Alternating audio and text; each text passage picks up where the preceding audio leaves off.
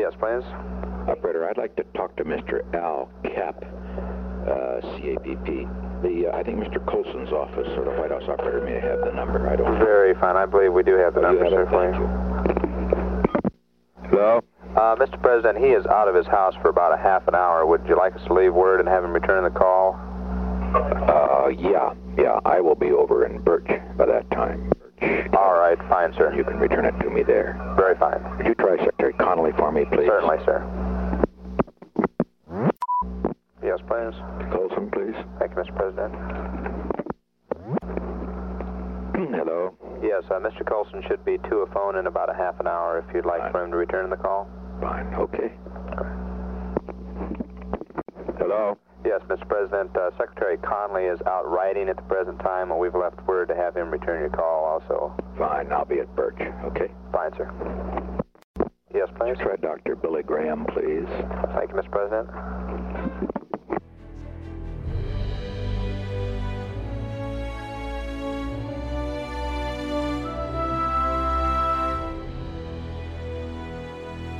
That recording you just heard is our guest today talking with President Nixon. You are listening to the Nixon Now podcast. I'm Jonathan Mavroidis. This is brought to you by the Nixon Foundation. We're broadcasting from the Richard Nixon Presidential Library in Yorba Linda, California. You can follow us on Twitter at Nixon Foundation or at nixonfoundation.org. Michael Ebbing was the head switchboard operator at Camp David and part of the Agency of Presidential Support Staff called the White House Communications Agency, or WACA. On this edition of the Nixon Now podcast, Ebbing joins us in studio to discuss WACA's history, mission, and his own experience in the agency during the Nixon administration. Thank you so much for joining us, Mike. It's a pleasure to be here, Jonathan, and thank you. Just to start off, could you give us a little bit of a backstory on how you came to join the White House and the White House Communications Agency? Oh, sure, I'd love to. Actually, it's very ironic because the summer of 1969, when I graduated from college, I took a job right away as a sports writer in Davenport, Iowa. And then a year later, in 1970, I'm working for the President of the United States. So a guy from a small town in Illinois, making it to the White House in 1970. I was 23 years old. Actually, the day I reported to Camp David, which was my main duty station, the presidential retreat, the day I reported was the day before my 23rd birthday. So how I got involved? Well, graduating, I graduated on time, 4-year degree. I was a radio television major with a minor in news editorial, and pretty much my senior year I took 12 hours of classes because that's what you needed to take to still keep your status with the military. I was sports editor of the Daily Iowan, which was the newspaper on campus, and sports director of the campus radio station. So I was basically working through my senior year.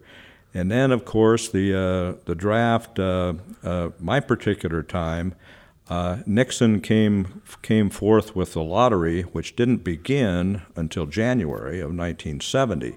So I was part of that group, one of the last ones to get drafted. So I pretty much had a pretty good idea I was going to get drafted. I could not get a job at any of the radio television stations because they thought I was probably going to be leaving and going into the Army relatively soon. So I did take the job in Davenport, Iowa. Well, I among many of the other thousands and thousands of young troops, tried to get into the reserves, the National Guard, but there were waiting lists of 20,000 in each. So sure enough, I was one of the last group to get drafted. I got my notice, I think, about September, October of 1969. As soon as I got my draft notice, I proposed to my girlfriend. She accepted. The next day I told her, by the way, honey, I just got drafted. So she was still in college at Iowa at the time. So at any rate, they gave me an option. The Army gave me an option. Do you want to go into the Army on December 30th, 31st, January 1st, or January 2nd? Well, I decided I would want to spend the time with my fiancée for New Year's Eve, so I chose January 2nd. So I went to Chicago, got to stay at the downtown YMCA before my induction. That was quite an experience. So went through all of the induction thing. Well, I need to backtrack just a bit, because back then, when you were drafted, you had probably a 2-year commitment. In fact, you did have a 2-year commitment. And almost, I would say, 90% of everybody was pretty much guaranteed you were going to be going to Vietnam in some type of a combat situation. So I had a recruiter I had my college degree, so I had a recruiter that said, well, Mike, why don't you consider enlisting for an extra year? You'll add 3 years to your commitment, but with a college degree, you might have a choice of maybe what you can do. So I'm thinking Vietnam, or I'm thinking at the extra year, so I thought, well, maybe I can land a position at the Army Times, which is located in Fort Monmouth, New Jersey. With my journalism background, I can spend 3 years behind a typewriter, very non-combative, and just write. So I agreed for the 3-year commitment.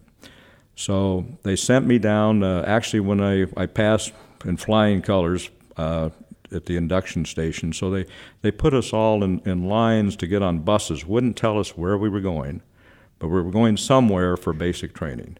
So about 13 hours later, I ended up at Fort Campbell, Kentucky. And this is like early January. Ice, snow, horrible conditions at Fort Campbell. They run cycle break, so they hadn't begun training yet. So we had 2 assignments. You were either assigned to chip ice off of the shower floors because it had completely frozen over, or you could have one of the little Bunsen burners and go under the barracks starting about midnight and just put that flame on the pipes so the pipes don't freeze up. So welcome to the Army, Mr. Ebbing, Private Ebbing. And I believe the guy that was in charge before the drill sergeants came back after the cycle break was a guy that probably maybe had an 8th or 9th grade education, but he outranked all of the new recruits coming in. And he actually, if he found out you were a college graduate, you were really in trouble. So we went, and of course we got all of our hair cut off. We all had the long hair of the 60s back then, so we got all of our hair cut off. So at any rate, getting to how the White House situation came about the 3rd or 4th week of basic training, we received a notice from our drill sergeant, drill commander, that there were people coming in to do some interviews. They wouldn't tell us a lot about it at all. But they said it's going to be in a big assembly room. It's going to be a couple of hours, afternoon, like 2 o'clock. So, of course, this was a chance to get out of that afternoon of training. Nobody really knew what was going on. So I would guess there were probably about 500 of us in this big assembly room. 2 or 3 guys up on stage with white shirts and ties. So, again, they wouldn't tell us a whole lot. But they did say it's involved in a top secret mission. They didn't tell us anything about the White House, but they did say if you've been involved with drugs, marijuana, anything like that in your future or in your past, which we're talking about the 60s, Jonathan, so there's very few that could say, right, well, I wasn't involved in anything like that. So anyway, they said you will be required to have a full FBI investigation. You will be a polygraph test. You will be getting a top secret clearance. So if you have had anything in your past, don't show up for the next meeting. So a couple of days later, they had the next meeting. That attendance, Jonathan, went from 500 to about 75. That many had eliminated themselves. So those 75 that were left, they started to tell us a little more about what this involved. And as it turned out of all of those people, there were 3 people that were selected. And from what I've talked with other people that have gone through White House communications, that's pretty much the standard. It's about a 3%. And all the stories are it's amazing. All the stories are all the same. Big assembly room. They do their pitch about the drugs. All of a sudden, there's nobody hardly showing up the next time. So what happens, the there's a lot of different levels of White House communications. The need that they needed at that particular time were for switchboard operators. So the 3 people that were recruited were all going to go to switchboard school, which was at Fort Gordon, Georgia. So you take your standard training of switchboard school, Fort Gordon, Georgia. So after basic training, that's where I went, Fort Gordon, Georgia. And they said, once you complete your switchboard training, you're going to get orders. Don't be alarmed, because within an hour, those orders should get stamped revoked, and it'll be stamped that you're on White House hold. So they're pending your investigation, whatever they need to do, your background check before your clearance is approved. So sure enough, I got my orders. I was going to be a switchboard operator at Long Binh Airport in Vietnam, which I was shaking when I got the orders. And sure enough, a couple hours later, those orders were revoked and stamped right on at White House hold. So now I'm in the predicament of being on a hold status. And it's amazing talking with some of the other folks that were in White House communications. These clearances could take anywhere from, I'd say the average time was 3 to 4 months. They go back into your hometown, they start talking to family of yours, friends, relatives. They do a really intensive check of your background in order to get a top secret clearance. So some have taken as long as a year. Well, I'm trying to think of what I may have done in my past, because the months kept going along at Fort Gordon, Georgia. I ended up having a pretty good job. I was the secretary for a battalion commander, lieutenant. So I moved out of the barracks, and I moved into his office. I don't think he knew I was living in his office, but he had a wonderful couch in his office. He had a TV set, nice stereo. My first job was to make coffee in the morning for him.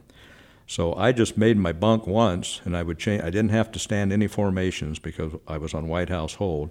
So my main job was to make sure all the enlisted career guys that were working at Fort Gordon had their physical training tests. So I had a card file, which I would run through. And I did have some responsibilities on Saturday morning, but I never had to stand formation.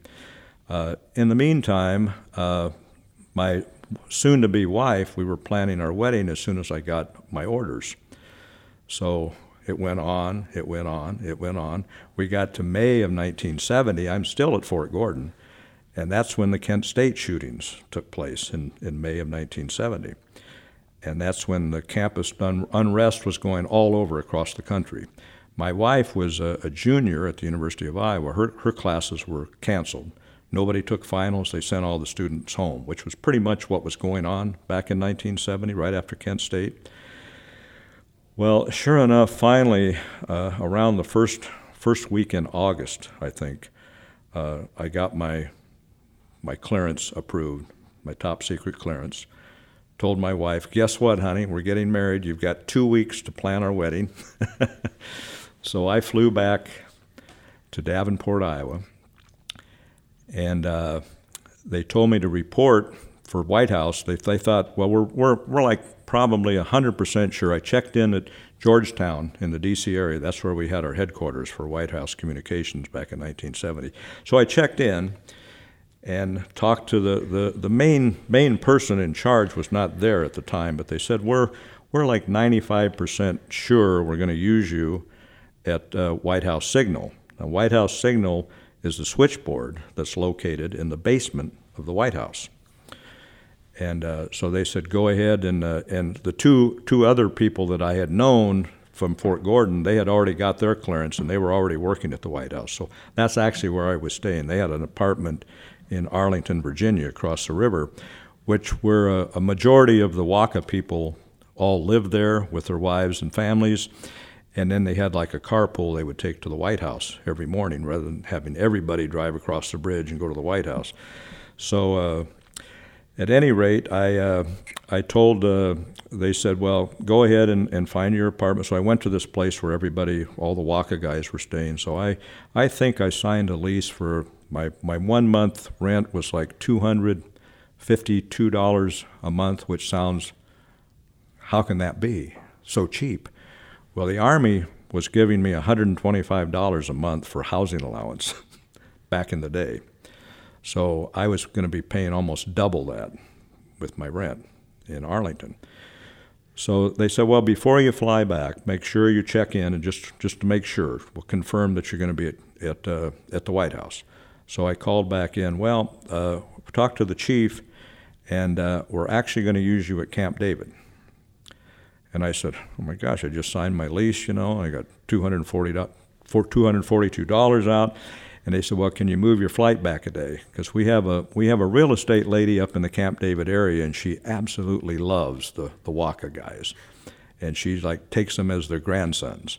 And she can find you a place to live in the Camp David area within a couple of hours. So I called my wife and I said, well, guess what? I'm at Camp David. Now I'm not and I called the apartment community, was able to get out of my lease, because they knew I was a White House guy, so they do kind of bend the rules a little bit. So I went up, talked to lovely Mrs. Warren Feltz. She was the 80-year-old realtor who just absolutely loved the Waka guys, so she found me a place upstairs of a house, which was fully set up. It had a kitchen, it had $80 a month, Jonathan, $80 a month. So I'm going to be making money on the Army. So at first I was a little disappointed that I wasn't where all the action was at the White House, that I was at Camp David. But as I reflected back after serving 2 years plus at Camp David, I wouldn't have traded that time for anything else in the world. So at any rate, I went back to Davenport. We got the wedding planned, and a very small wedding. I think most people thought my wife was pregnant because, we sent the announcements out in 2 weeks. And we actually we got married on August 14th. And we did have our daughter on August 15th, but it was 4 years later. Wow. Could you tell us a little bit about the history of WACA, the White House Communications Agency? When and why was it created, and what is its scope in the White House and the government at large? Sure. Actually, under FDR, Franklin Delano Roosevelt, under his administration in 1942, he established White House Communications Agency, communications support for the president when he traveled, when he left the White House, needed some type of communications support, basically a traveling White House. So ironically enough, that same year is the year that FDR opened the retreat in the Catoctin Mountain Range in the Maryland Mountains, which at that time was known as Camp Shangri-La, later to be known as Camp David. So Camp David came on the scene in 1942, the same time that WACA. Now WACA's mission is basically all types of communications. So we had typically on a trip, a presidential trip, say an airport rally to Chicago or something like that, our advance team of WACA people would leave maybe 5 or 6 days before the president was going to arrive. And we would be involved in setting up the switchboard, usually at a hotel, could be at an airport, depending on where it made the most sense. And part of that team also were electronics technicians with White House Communications. They were the ones that set up our little small mini switchboard at the hotel. We had audio-visual people. They were the people that did the microphones. The president was going to do the speech. WACA is even, and still today, is part of hanging that presidential seal on the podium. That is still a WACA responsibility. That's part of the audio-visual group. There's a comm center group back when I was there that handled like the teletype messages. And you got to remember, when I served in the Nixon administration, there were no cell phones. There were no computers. So it was basically pagers, beepers, and when I first started, it was the rotary dial telephones. And the switchboards were pretty, and I'm sure many of your listeners will relate to the Ernestine and the Laugh-In and the switchboard operator. And actually that switchboard that Ernestine operated, Lily Tomlin on Laugh-In, is not too much different from those switchboards that we were setting up at the hotels. So it was very, for the time, it was the technology, best technology we had, but it was very limited, very challenging. So there were all types of WACA support people. And typically, like the trip to China, the trip to Russia, we had probably 45 to 50 members of the WACA team that were in China and in Russia for probably 3.5 weeks before the president arrived. And it was part of the White House staff, people, all the Secret Service advance. As soon as this whole party for advanced trips arrived at the trip location, first thing, most important thing, set up the switchboard. Now there were drops to all the key people at their hotel rooms, directly from their hotel rooms to the little mini, we called it a mini switchboard. Probably had 40 stations in it. And we had 2 long haul lines back to Washington, D.C. They called them trunk lines. So in other words, if somebody is somebody picks up in their hotel room, they pick up the direct drop that goes directly to and we have their name on a little thing, plug in our switchboard plug, and if they want to call the White House, we just use the other plug, push the button down, and bam, within minutes, they're connected to the White House. Can you give an example of how that might work? Henry Kissinger is on a trip somewhere, or the president is on a trip somewhere. They're both on a trip somewhere, and they need to communicate between staff. How would all that work through the White House Communications Agency? You're talking on a trip now. On a trip location. Okay. Yeah, let me kind of set that up, because when we would arrive in town, we'd work with the local, usually it was a Bell, all the telephone people, and we would coordinate, and it was amazing. Within the same day we arrived, our switchboard was working. Our switchboard would be operating 24 hours a day. So normally we would have 3 switchboard operators. We'd have the dayside guy, the afternoon guy, and then the midnight guy, because you never know when there might be some type of an emergency that would take place. So in the early on stages, it's basically all staff, White House staff, Secret Service, all the planning, the trip, the advance man, the Ron Walker, who did most of the advance planning for those types of trips, the lead Secret Service agent. Actually, Diane Sawyer was a member of the White House press office at the time. She worked with Ron Ziegler in the press office.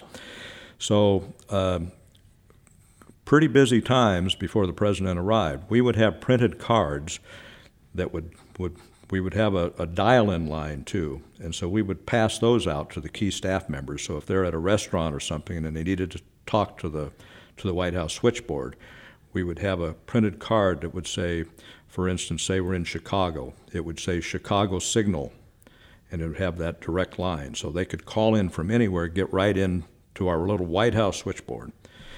And then when the president arrived, when Air Force One would arrive at that location, we no longer were Chicago Signal. We would answer the telephone Chicago Signal, all the way up until Air Force One arrived. And we would have radio communications with Air Force One on our switchboard. So we knew exactly, Secret Service would let us know when Air Force One touched down. And so we had, but the minute Air Force One landed in whatever city in the world, we no longer were Chicago Signal. We were no longer Paris Signal. The telephone would then be answered Chicago White House, Paris White House. So wherever the president was, the switchboard now took on that identity as the White House, the traveling White House.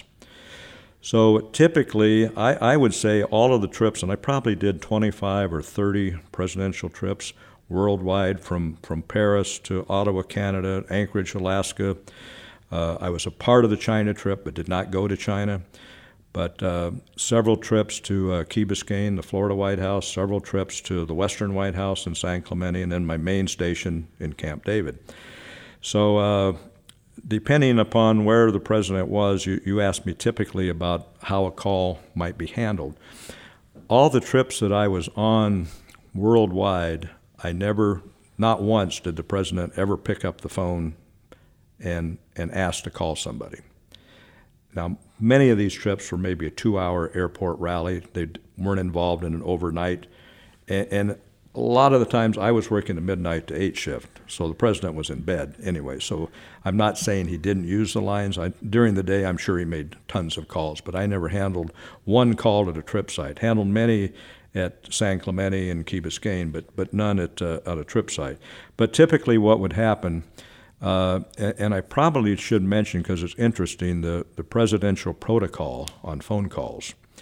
And it was spelled out as soon as Air Force One arrived. I can guarantee you, and I've talked to Larry Higby, who's a foundation member here and former staffer, worked under Bob Haldeman, and Haldeman was the chief assistant, chief aide to President Nixon. But I can guarantee you the first phone call you would get as soon as Air Force touched down and the presidential party arrived at the hotel would be Larry Higby. And Larry Higby would emphasize the protocol for all incoming presidential phone calls and how they should be handled, and also the protocol for all phone calls incoming for Bob Haldeman and how they should be handled. So quite simply enough, and a switchboard operator, you better remember this when Larry Higby would tell you this, but any incoming call for the president, unless it was from Bob Haldeman, or it was from the first family, if Pat Nixon or the two daughters happened to be on the trip, they went right through. But every caller for President Nixon, before that call was connected to President Nixon, had to go through Bob Haldeman first to be cleared. Now, there was also protocol with Bob Haldeman's calls. All of Bob Haldeman's calls had to go through Larry Higby. So that was the chain of command.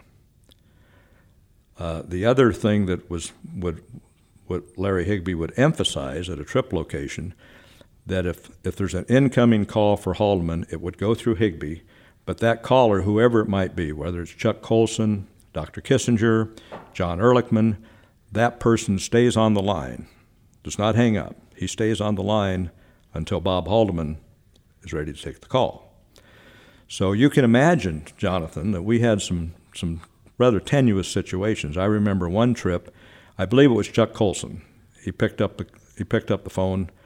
They just arrived. The presidential party had just arrived at the hotel, and you know when they arrive because the switchboard lights up. Nixon never makes a call, but all the staff are making calls right and left. So I think I had a call from Chuck Colson. He said, "Would you get me Mr. Haldeman, please?" "Thank you, Mr. Colson." And I made sure his light was still on because the staff knew also Haldeman's, you could call them idiosyncrasies, but you wait on the line to talk to Bob Haldeman. You don't hang up and then. So anyway, I'm constantly looking to make sure that light is still on, that Colson is still on the line. So the protocol, as I mentioned earlier, I can't just call Haldeman. I've got to call Higby first and tell Higby who's calling Haldeman. So I got Mr. Higby. I have Mr. Colson calling for Mr. Haldeman. Fine. Just a second. I'll get Mr. Haldeman. So Bob Haldeman comes on the line. I said, "Yes, Mr. Haldeman. I have Mr. Colson for you now." "Okay, fine." So I see the light go out on Colson's thing. So I see a little flash, and Haldeman said to me on the switchboard, he said, "I thought you said you had Colson." I said, "Well, sir, he was just there." I said, "I don't know what happened." And I said, "I'll try to reach him." And Haldeman hung up the phone. He said, "Well, just call me back when you get him." It wasn't very pleasant. Well, I've almost got to believe, and it might not be true, but I've got to almost believe that as soon as they arrived, they might have been kind of playing a little bit of games with Haldeman and his position with Nixon and all of the calls going through Haldeman. But at any rate, to this day, I still think that Chuck Colson made that call, then he went to the next hotel room. Just kind of an aggravation type of thing. Well, we finally located Haldeman, or Colson. He was in another hotel room. So we got back to Haldeman. And no sooner did that call get completed than Larry Higby calls me.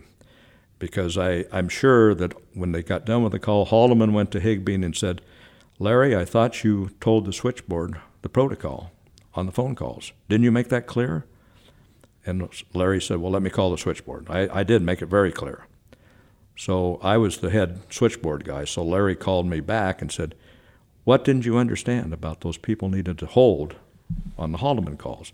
And I had said, "Sir," I said, he was right there. And he was, when I connected, his light was still on. I don't know if he stepped, I don't know what happened. But I said, "Yes, sir, I do know the protocol." And I just talked with Larry we had our Walker reunion here at the Nixon Library, And Larry and I, we went over that story and both had a pretty good laugh about that at the time, about what went on and the typical type of thing. Now typically a call from a trip site. Say if President Nixon would want to talk to somebody, say a John Mitchell who's back at the White House. What would traditionally happen is we would call back to the White House admin board, which is located across the street from the White House in the old executive office building. It's also in the downstairs, and that's where the White House admin operators are located. These are gals that basically handle all of the presidential calls. The basement of the White House, where the signal board was located at the time, we basically handled pretty much the military calls. We weren't involved with presidential calls. The presidential calls were all going through the White House admin board.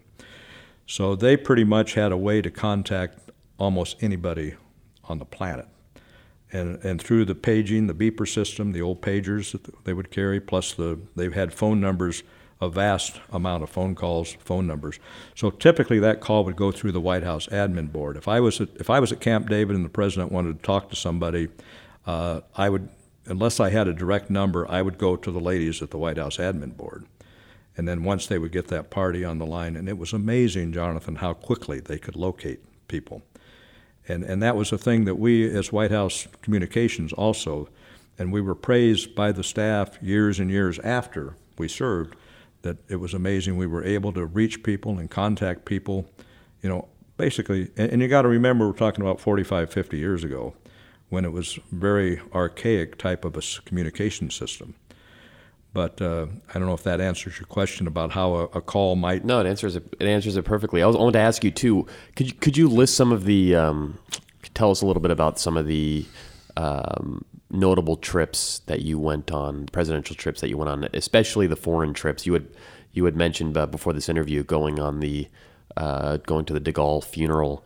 Could you tell us a little bit about some of your travels with the president? Yeah. My first trip. And like I say, when I got involved with WACA, it was the midterm elections in 1970. President Nixon was doing just an abhorrent amount of campaigning. He was just going right and left. Very critical elections in the midterm in 1970, which a lot of those Republicans to get elected were probably going to be keys to his strategy and his winning the re-election in 1972. So I was sent, I don't think I mentioned that right after I arrived at Camp David, they needed to train switchboard operators and get them trip ready right away because they knew Nixon was going to do all of this campaigning. So they were really thin on the amount of staff, so they needed to get these people trained. So I was sent down to the White House, basement of the White House, for 2 weeks of training. This was this was a week after I arrived at Camp David. I was sent down for my training, and it was a very, very sophisticated training session. You pretty much had to memorize all the key staff members' names, what their titles were. So, and you had a pretty tough test you had to take and pass. Once you passed that test, then you were what they said, trip ready. So I completed my 2 weeks of training, got back home, and keep in mind, we'd only been married a month, so I'm already gone, 2 weeks down in Washington for my training. But at any rate, sure enough, about a week later, I was assigned on my first trip. First trip was to Savannah, Georgia, a rally in Savannah, Georgia. So I was new, so I was on the midnight shift, so I was I was there, but not really part of the, I was in bed when Air Force One landed in Savannah. Got home, and shortly thereafter, they said, okay, we're gonna pack your bags, and you always had to have your bags packed because you could, in a minute's notice. So typically what would happen at Camp David, if they needed a couple of switchboard operators, they'd have a driver that would take us down to our headquarters at Georgetown, and then there'd be a couple of station wagons that would take us out to Andrews Air Force Base, and then we'd go to whatever trip site that was. My second set of trips, and I say trips because they would tell you, they said, be prepared that you're probably going to jump somewhere else, that you're not going to come home after your first trip. So my second trip was one of those jump type of trips. They said, pack enough clothes because you're going to be gone for a while. So I was down to St. Petersburg, Florida.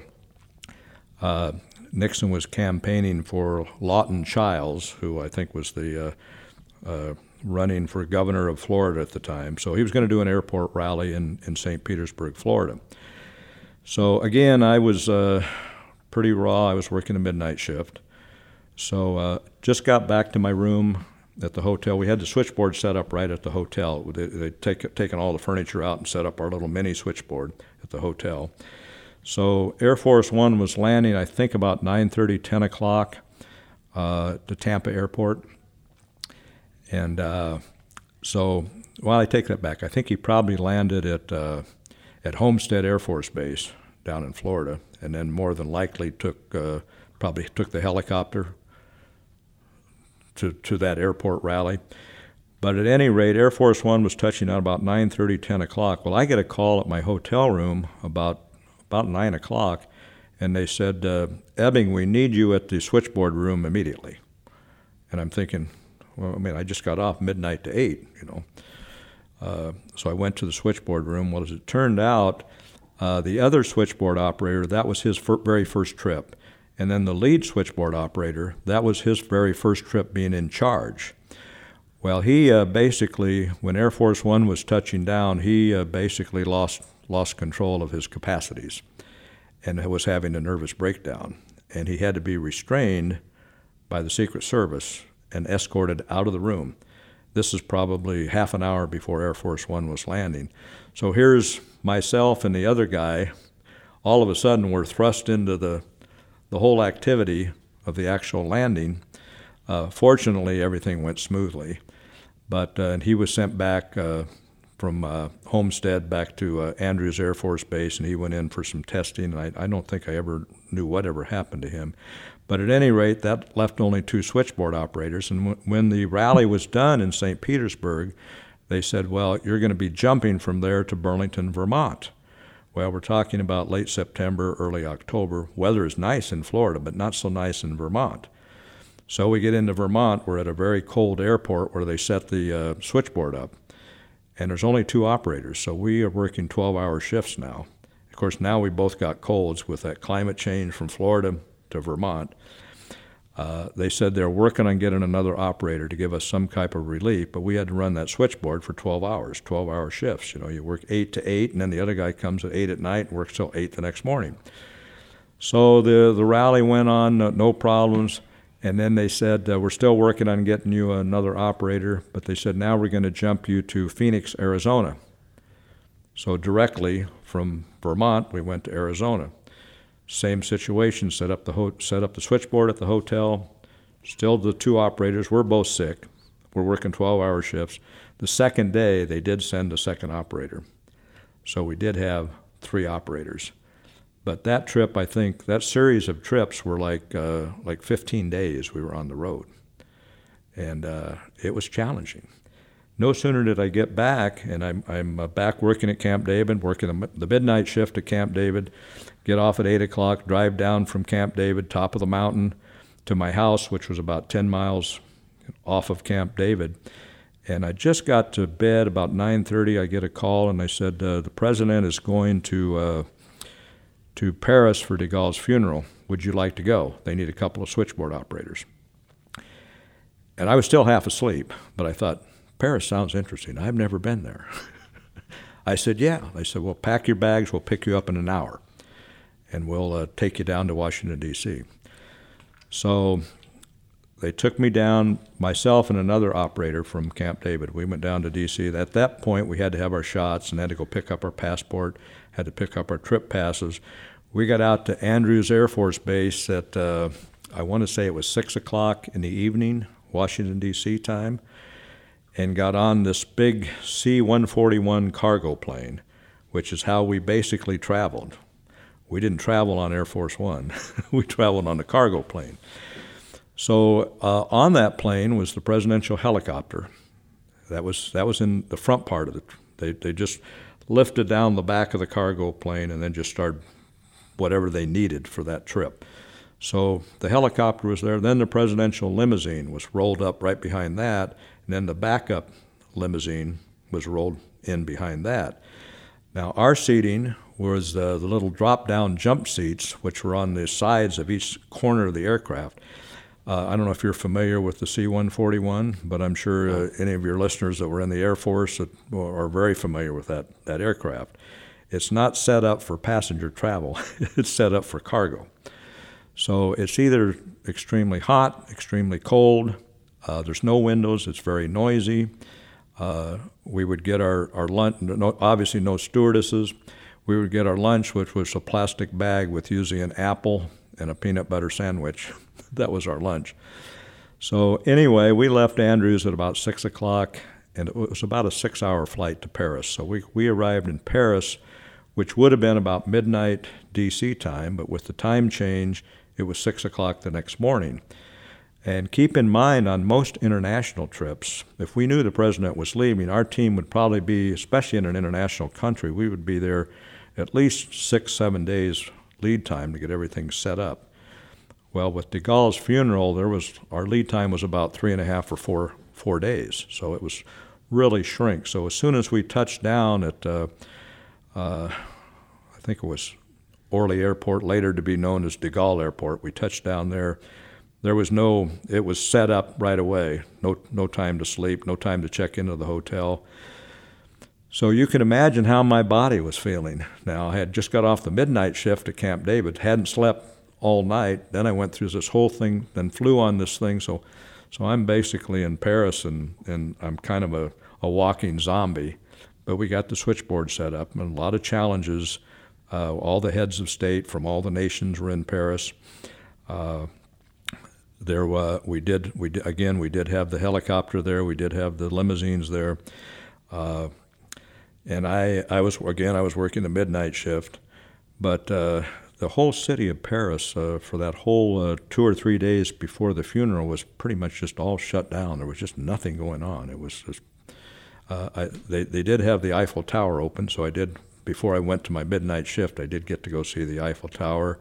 And I brought my wife a little plastic statue of the Eiffel Tower. I said, "Look what I got you, honey." So at any rate, that trip went reasonably well. Got back, and very shortly after that, we found out that President Nixon was going to be in attendance for the grand opening of Walt Disney World in Orlando, Florida. So that's a pretty good trip. So they want to know if I'm interested in going to Orlando, and I said, I'm all in. So I still had my newspaper press credentials. I had my little card that says I was an employee of the newspaper in Davenport. So we get into Orlando and go to I don't know if you've been to Disney World in Florida today, but back then when it grand opened, it wasn't anything near what it is today. They basically had 2 hotels, the Polynesian Village and the Contemporary Resort, and we set up our switchboard at the Polynesian Village. So in the meantime, Walt had passed away, but Roy Disney was basically running the whole launch of Walt Disney World, the Disneyland of the East, compared to the Disneyland in Anaheim. So he wanted worldwide press, and at the Contemporary Resort, which was just a kind of a trolley ride away from where we were staying, they were having these lavish press parties each night. So we got the switchboard set up, and we weren't working until later that night. So I told my roommate at the time, I said, let's just go over. I'll show my press pass, and we'll see if we can get into this nice lavish party. And I told him, don't you say anything. You just, I'll walk the walk and I'll talk the talk. Don't say anything. So we walked up to the main thing, and at that point, like I say, Disney wanted to get all the media attention they could. And so I showed him my press pass, and I said I wasn't able to, get my credentials ahead of time. They welcomed me and gave me a sticker and gave my roommate a sticker. So we went 2 nights to those lavish Walt Disney World parties. Now, also, what they did, they gave us passes to the park, and the public grand opening was what Nixon was going to come for, which was about 4 or 5 days later. So the only people that had passes to the park were the White House communications people and all the media that were there, which, like I say, tons of worldwide media, and then the park employees. So on our off time, we would go over to the park, and we would go, no waiting, hardly at all in lines, and our favorite rides, we'd go 2 or 3 times, So at any rate, something was happening back in D.C. I don't know exactly what it was, but our trip officer said that the president has canceled his plans to come down to Walt Disney World. They were going to send Bob Haldeman in his place. Well, we didn't need the full switchboard capacities for Haldeman. So our trip officer said, I'll tell you what, tear down all of our equipment, we'll get it all boxed up, and I'll call the people back in D.C. and tell them that we're having difficulty getting a plane back from Homestead Air Force Base back to Andrews in D.C., and we'll just stay an extra night here at Orlando. So we did, and we spent that whole extra day just going back to the park. But that was a trip that Nixon didn't go to. Some of the other memorable trips that I was on, there were a lot of them. I remember one to New York City. We were at a hotel downtown, and part of the staff advance, this is when I first had an opportunity to talk with Diane Sawyer. Probably 2 or 3 days into the trip, she called the switchboard at about probably, I want to say 12:30, 12:45 a.m., and she was just checking to see if there was any messages. She was part of the staff, the White House staff advance. Ziegler would come on the Air Force One with Nixon, but the White House press advance, she was part of that staffing that went earlier. So for whatever reason, Miss Sawyer was in a very talkative mood that evening. And normally we're instructed we don't talk. We just do answer the request from the White House staff, and we don't make obviously no small talk. But Diane wanted to talk, so we got to talking, and she found out I was a former newspaper reporter, and she said, well, I was also a former newspaper reporter before I went into the White House. So we talked about which newspapers we were working for, and that conversation went on for like 10 or 15 minutes. And Diane said, before she closed off, she said, well, Mike, are you going to be working the switchboard the same time tomorrow night? And I said, well, there's nobody else on the midnight shift, so yeah, I'll be here. She said, well, I'll call you tomorrow night. So she called me the next night, and we chatted a little more. And, of course, after the White House, Diane Sawyer, as you know, went on to the bigger and better things with ABC and just an illustrious career as a news commentator. Could you tell us a little bit about your, you said earlier that you needed a security clearance for this position. Could you tell us a little bit about the reason why you need a security clearance for this position in the White House? Yeah, I think it, every position in White House communications was involved with, in some way, indirectly with the President of the United States.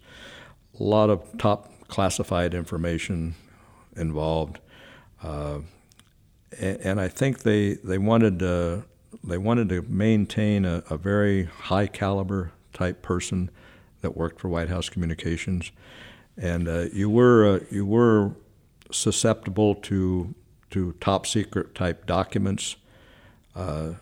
If it was like a teletype thing, where those that were working in the communications center that would be delivering those types of documents to somebody's hotel room, Kissinger's hotel room, Haldeman's hotel room. It was just part of and I think even today that's the prerequisite. You do need a top secret clearance to work for White House communications. Did you have any interactions? You had mentioned some of the interactions you've had with some of the staff, Haldeman, Diane Sawyer. Did you have any interactions with the president himself? Yeah, I had. I never personally met the president. Now, a lot of the people that were in WACA that in different capacities, like audiovisual, like setting up press conferences from the Oval Office, part of the AV things, they were actually face-to-face talking with the president. I would guess in my two-plus years at Camp David, I probably was involved with 125 presidential phone calls. Now, I mentioned earlier that I was a little bit taken back that I was assigned at Camp David and not where all the action was at White House. But then I realized that those guys that worked at White House Signal at the basement of the White House, they really never handled a presidential phone call unless they were at Western White House or were at Key Biscayne or happened to be on a trip site where the president would make a phone call. And so I would say in the 3 years I probably was fortunate enough to handle more face-to-face presidential phone calls than those folks that did work down at Signal. So, as I say, Nixon was never a problem on the phone. He was very, very, if I want to say, gentle on the phone. He was just the direct opposite of his senior staff members. Mr. Haldeman, Mr. Colson. Dr. Kissinger was a sweetheart. I remember my first phone call I got from Dr. Kissinger at Camp David. The presidential party had just arrived at Camp David. Dr. Kissinger picked up the phone in his cabin at Camp David. And, his heavy accent, I said, "Yes, sir." And he said something of which the only thing I could really make out is he said, "Could you get me?" And then I couldn't understand what he said. And then I said, I think he said something about shaving cream. So I said, "I'm sorry, sir, I beg your pardon." So he repeated it. And basically I got the same thing. I didn't really understand. I was too embarrassed to ask him again, "Would you go slower and say that again, Dr. Kissinger?" I just said, "Thank you, sir." So I pulled my switchboard plug out of Dr. Kissinger's extension, and I'm thinking, okay, now what did he say? Well, his girlfriend at the time, Nancy, who a couple of years later became his wife, she was at Camp David in another cabin. So I called her cabin, and I said, I hate to bother you, but Dr. Kissinger just asked for something, and I just couldn't understand what he said. And I said, "I think he said something about shaving cream." And so Nancy told me, she said, "Well, I do know that Dr. Kissinger prefers the brushless shaving cream. I have a notion in his cabin, in his bathroom in his cabin, they had the shaving brush, with the cream and where you brush the shaving cream on. And Dr. Kissinger apparently wanted just the push-button shaving cream. But Nancy told me, she said, "I think that's what, I'm pretty sure." I said, "Well, now that you said that, I kind of think that's what he said." So I called one of the Navy stewards at Camp David, and I said, "Could you get some brushless shaving cream to Dr. Kissinger's cabin?" And I said, "Please call the switchboard when it's been delivered."